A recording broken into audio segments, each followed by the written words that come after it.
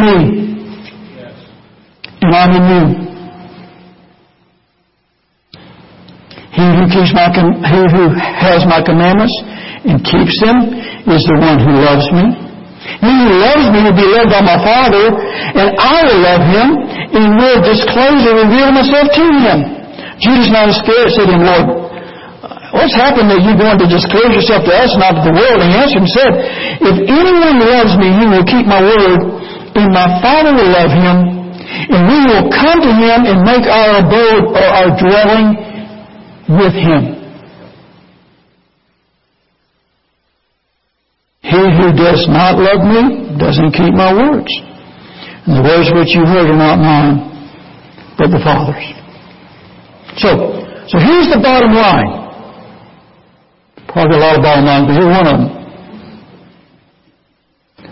Do you love Jesus, or do you love yourself more? If you love Jesus, the evidence of that would be you would be keeping His Word, what He's saying for you to do. In order to keep His Word, you need to recognize when He's speaking, and that's the job of God's Spirit within you. While we were singing, the Lord started working on my message some more, so I had to write it down real quick. You know, He's speaking. I knew He was speaking. He brought this verse, one of the words in one of the worship songs. He said, you remember that? I want you to share that. So, okay, I will. But I better write it down because I might not remember it when I get to the place where I'm supposed to share it. So I'll let you know when we get there, okay?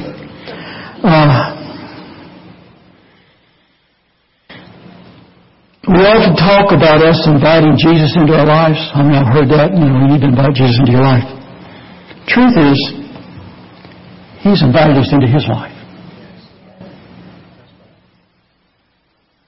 And Jesus said, in the day when we enter His life, we will know that He's in the Father, that we're in Him, and He's in us. Do you know that experientially? I mean, do you? Or is that just what does He mean by that?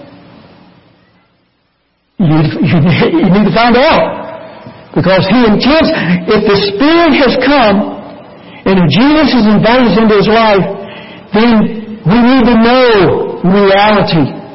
That He's in the Father. We're in Him and He's in us. Jesus says that if we love Him, then His Father will love us in return. And He will come and He and the Father will come and make their dwelling place with us. And Jesus promised that He would reveal Himself. Last week I had this diagram put in the bulletin. If you got a bulletin, you can look at it. If you don't, you should have got a bulletin.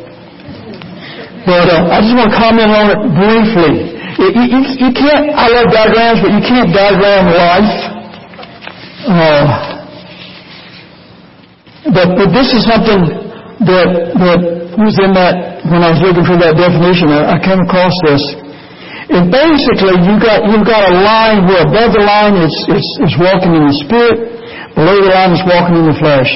And it all boils down to what you really believe. A lot of the things I've said today, I said, do you know that? Do you believe that? Because if you're buying into the message that you're supposed to perform in order to please God, you're going to try hard, but it's just a matter of time before you're going to burn out. So I keep my kite in the air. You can run and keep it up, but eventually you're going to have to stop and see if there's any wind that holds it up.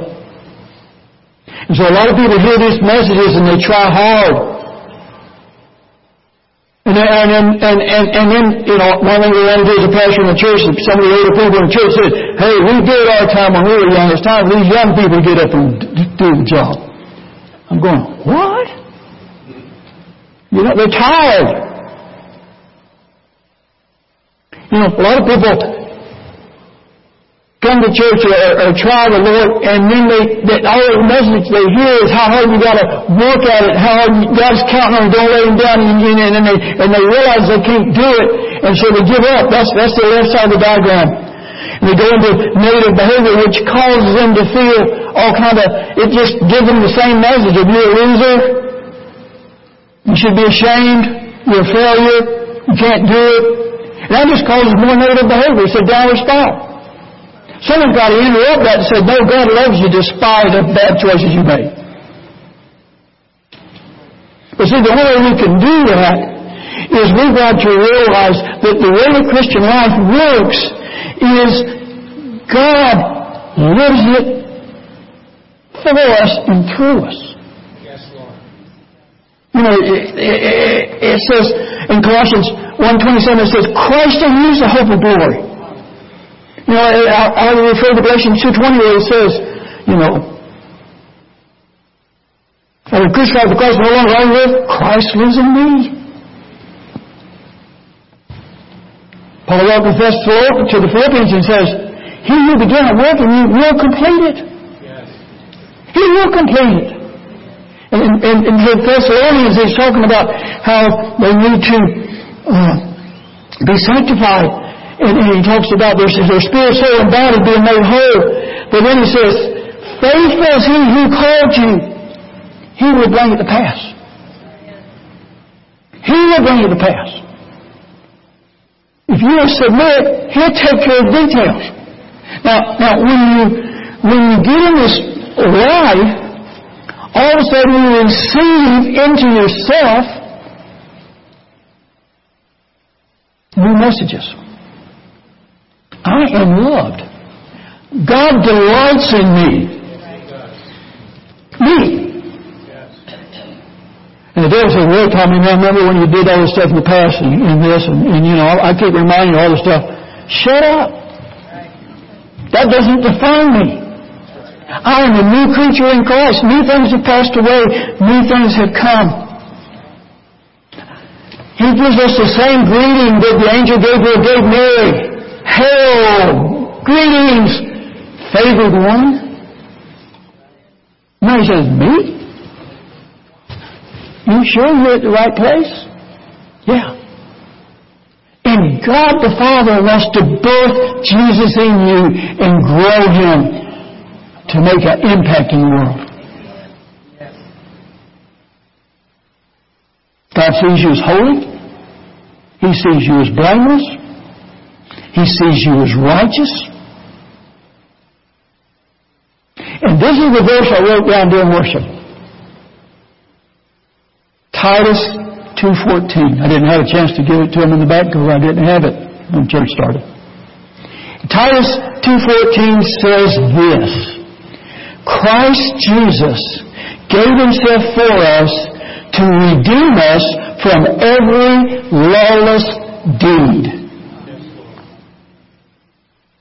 and to purify for Himself a people for His own possession, zealous for good works. That's why we're here. Don't worry about whether you're married or being lost. No, He's redeemed you from that. Enter into His life, you don't have to worry about what you do or don't do. Just take care of who you are in relationship with Him. Everything else takes care of the place. And when you internalize this, when you quit beating yourself up over the past or worrying about the future and live in the present, your behavior becomes consistent with who you are. That's called walking in the Spirit. Paul's talking to these heathens, and he says, look, you're trying to find God. In Him we live and move and have our very existence. You guys just don't know that. He's closer than your very breath. We all know that, don't you think? Because that might be good.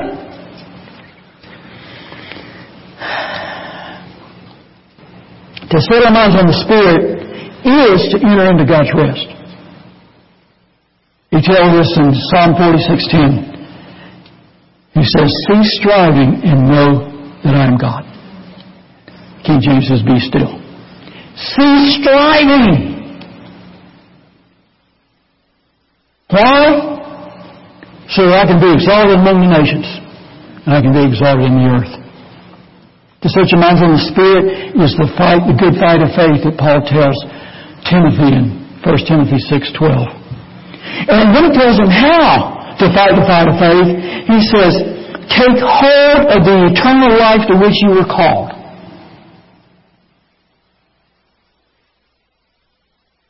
Jesus in His high priestly prayer to His Father in John 17:3 said, this is eternal life, that they know you, the only true God, and Jesus Christ whom You've sent. Setting our minds on the Spirit means making an effort to get to know the Father, the Son, and the Holy Spirit. I'm making an effort to. You're not going to get to know anybody unless you spend time with them, unless you want to.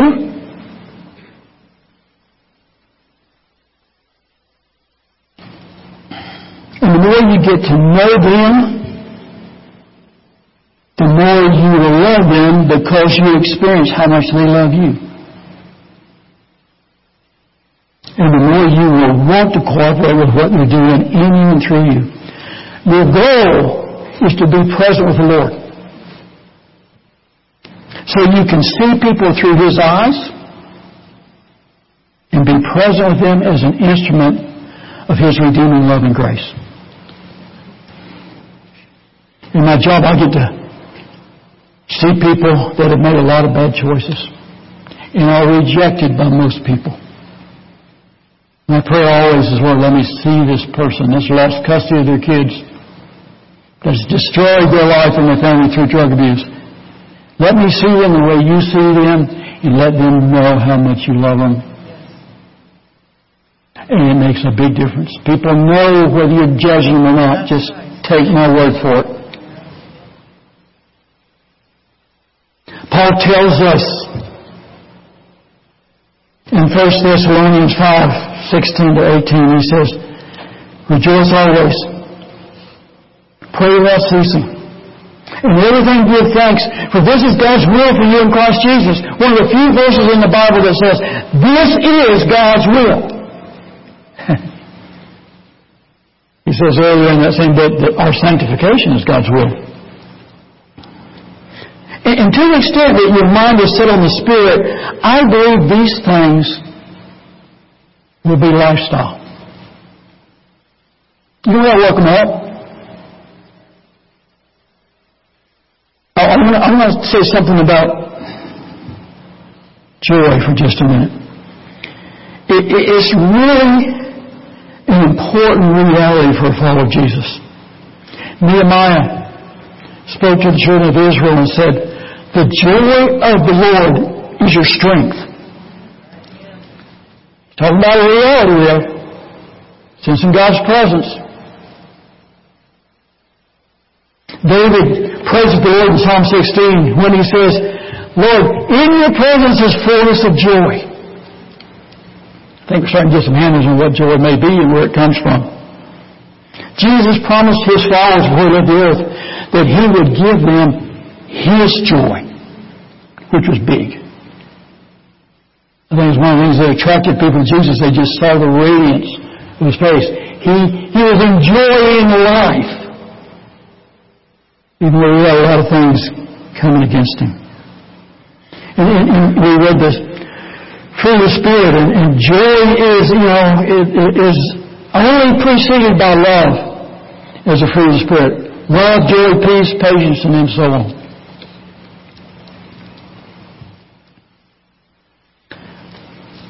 Paul was dealing with people that were following all these rules about eating and drinking and stuff, and he said, look, the kingdom of God isn't this stuff. It's righteousness and peace and joy in the Holy Spirit. Are you living in the kingdom? Righteousness, peace, and joy are yours. If you're not experiencing those, then maybe you need to get some handles on some of the stuff we just talked about. Because it will bring forth that fruit. Paul's always saying in his letters to the churches, tell them to rejoice. And he knows that he says it a lot. Just like I tend to tell some of the same stories a lot. Obviously, that's what I've heard from a reliable source.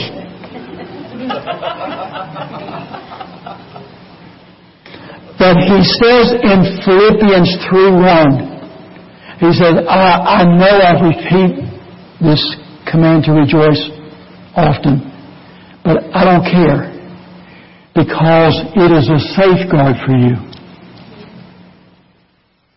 Look with me quickly to Philippians 4 and then I'm through. Philippians 4, beginning in verse 4. Paul's getting ready to close this book and he says, rejoice in the Lord always. Again, I would say, rejoice. Now he's going to talk about what it looks like. Let your gentle spirit be known to all men. The Lord is near. Be anxious for nothing, but in everything by prayer and supplication with thanksgiving. Let your requests be known to God, and the peace of God, which surpasses all comprehension, will guard your hearts and your minds in Christ Jesus. Now,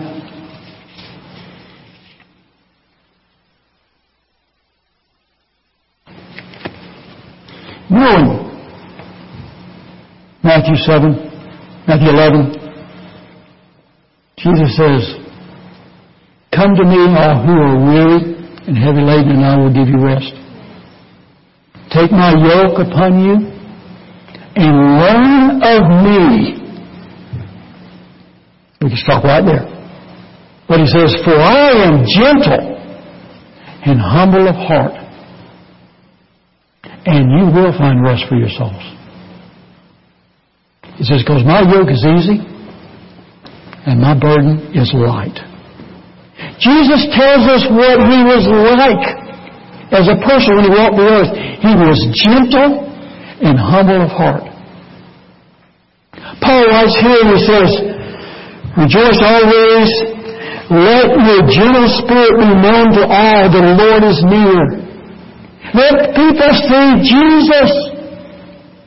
And that's going to come by you rejoicing. I'm not saying you walk around with a silly grin over nothing. I am saying you so know the Lord that you are enjoying Him. And you know He's got it. And even when bad things go bad, and always have had things, even when our kids aren't and our grandkids aren't making choices we wish they did, we can have joy because we're in relationship and we're learning of Jesus. That's good stuff. I don't care who you are. Joy is rare on the earth.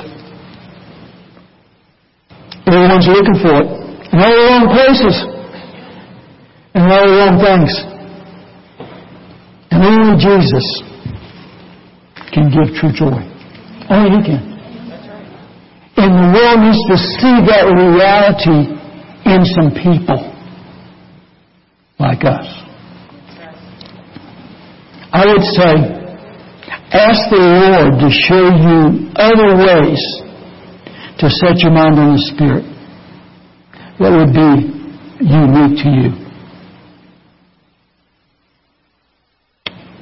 I love seeing nature. Outside my window at work, there's 4 baby groundhogs that come out every morning and run around. And I quit work just to watch them. It's a worship experience. We got birds building a nest right outside our window, and I want to watch them. A sunrise, a sunset, passing people on the street, you can see them and immediately pray for them. That's setting your mind on the Spirit. So ask the Lord to show you ways to set your mind on the Spirit that are unique to you. I'd love to have a small group sometime where we all can talk about how do you set your mind on the Spirit. What kind of things allow you to keep the Lord in mind as much as is humanly possible. And it's a thing you grow in. You start out saying, if you get bored in church, practice it in here. Don't tell Pastor John I said that. But maybe some of you have already been doing it while I've been speaking today. It's a very strong possibility. If you do this, it's going to be an adventure that will never be boring. and when all said and done, you will have entered into God's purposes for your life here on earth. You know the things that make for peace, experientially. And you will be recognizing the time of your visitation. May the Lord help us all to do this. Amen.